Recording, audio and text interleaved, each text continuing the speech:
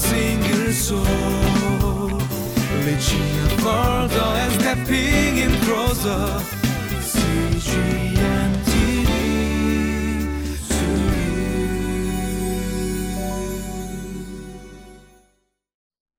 Hello and welcome to today's Living Life. In the 20th century, it was a season of a lot of war and a lot of devastation. And in the midst of it, in Germany, there was a movement by the Nazis to subjugate Christianity to their own value system. And they coined something that we call today positive Christianity. In other words, it was Christianity where it would only be approved by the German or Nazi government of the time if it was in alignment with the values of Hitler and of the German movement.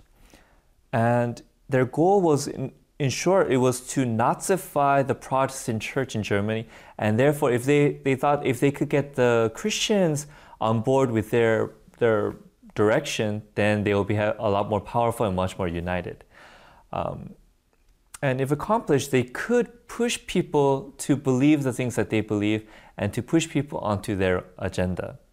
In today's passage, what we'll be looking at is how Jeroboam had seized a lot of the territory and a lot of the kingdoms from Rehoboam, but it wasn't complete yet because a lot of the religious structures were still bound up in the south, in Jerusalem, in the temple. So for Jeroboam to finish the job, he needed to create an incentive for people to stop going to the temple. And as we read today's Living Life, let's dig into the passage and see what the Word of God says for us today.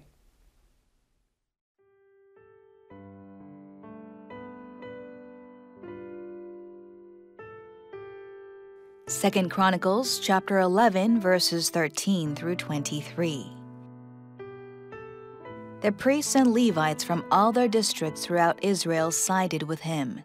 The Levites even abandoned their pasture lands and property and came to Judah and Jerusalem, because Jeroboam and his sons had rejected them as priests of the Lord when he appointed his own priests for the high places and for the goat and calf idols he had made. Those from every tribe of Israel who set their hearts on seeking the Lord, the God of Israel, followed the Levites to Jerusalem to offer sacrifices to the Lord, the God of their ancestors. They strengthened the kingdom of Judah and supported Rehoboam, son of Solomon, 3 years, following the ways of David and Solomon during this time. Rehoboam married Mahalath, who was the daughter of David's son Jeremoth and of Abihail, the daughter of Jesse's son Eliab. She bore him sons, Jeush, Shemariah, and Zaham.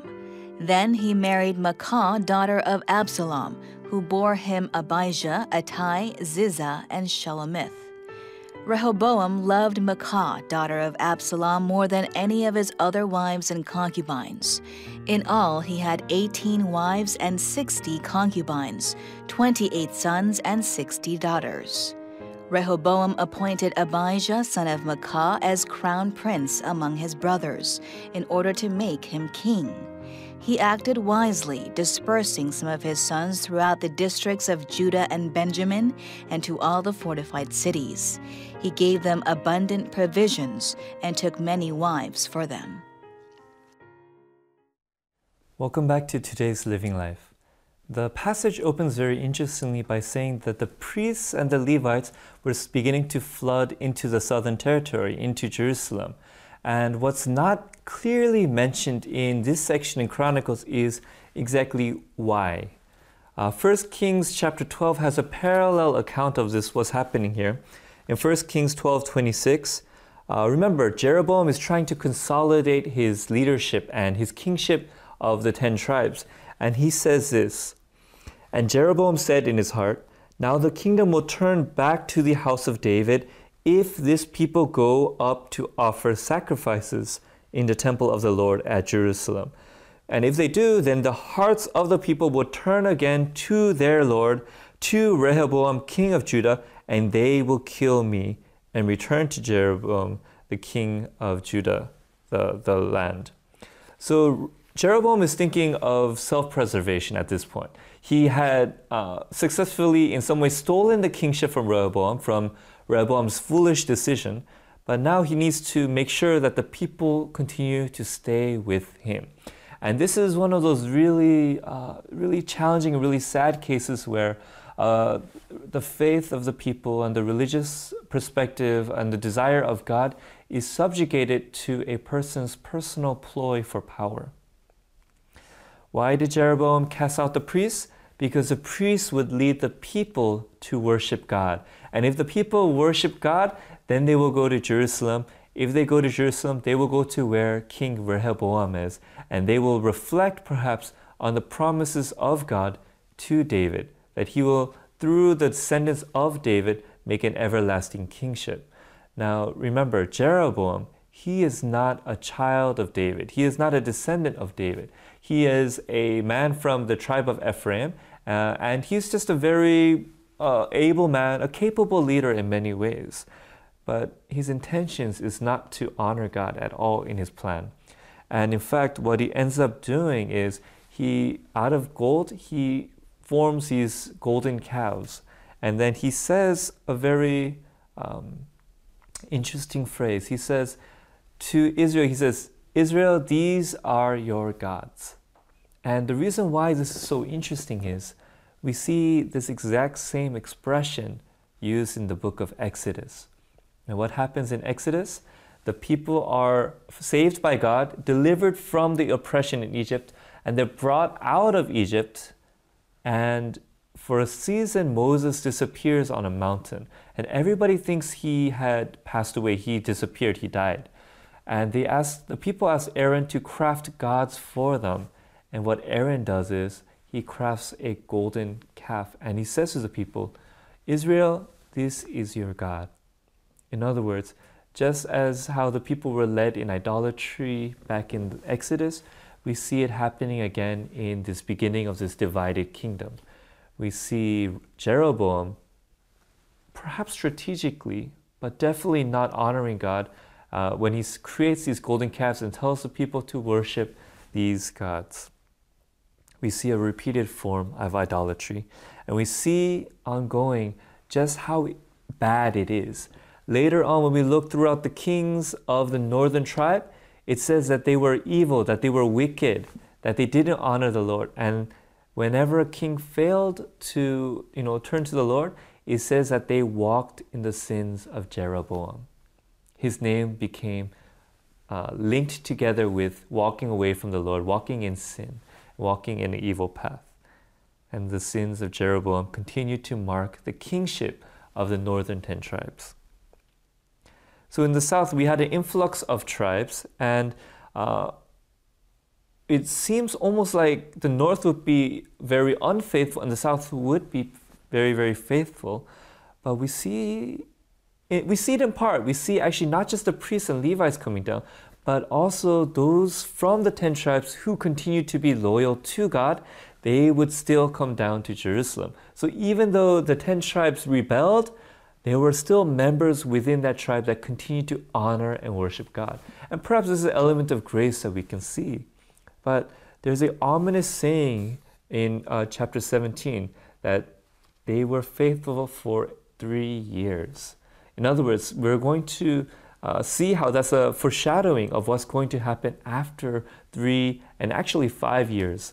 We'll see actually not only the northern tribe, but even the southern kingdom will begin to walk away from the Lord. The latter half of this section, it talks about Rehoboam's relationships and his government structure. And this is where we actually see that God is still faithful to his promises to David, that he will build an everlasting kingship through his line. And Rehoboam is a descendant of Solomon, who is a descendant of David. So we see God's faithfulness even then. And we see a constant motifs referring to David. We see that Rehoboam marries somebody who's referred to the child of Jesse, which is David's father. And then we also see reference to somebody who is a child of David. And then we also see Rehoboam's favorite wife, and he had many, is actually a descendant of Absalom, who is also David's child. And we actually see this constant reference to David because it's highlighting that God is still faithful to his promise to David. Broadly, though, the text concludes in verse 23b by again referring to the cities. These cities that Rehoboam loads up with military supplies. And again, this is going to be foreshadowing the fall, in some ways, of the southern kingdom. Why don't we spend some time and reflect on the idea of if we accidentally perhaps use God instead of obeying God. So let's have a time of reflection.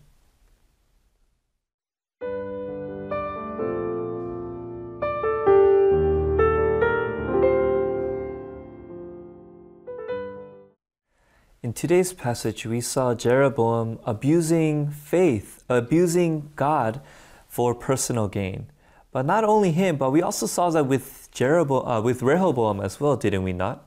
We saw that Rehoboam didn't obey the wise advice of seeking God's counsel, but instead he thought to, make a decision about how he should lead his kingdom very, very selfishly in some ways, not honoring the people, but actually looking to use people for his own benefit.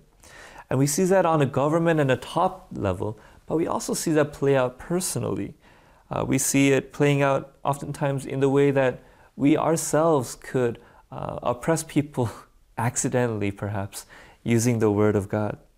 We may find in some ways that we tend to, instead of honor God and worship God, we tend to use God for our purposes. And there's many scripture texts that we sometimes misrepresent, such as a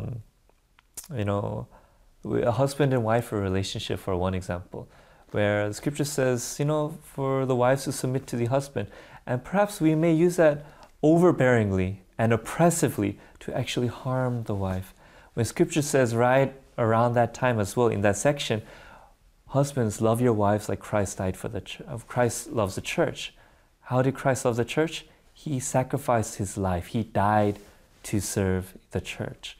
And we see sometimes that we can mistakenly use scripture and the word of God to, instead of building up, instead of following God, instead of honoring God, we may accidentally abuse people and abuse God.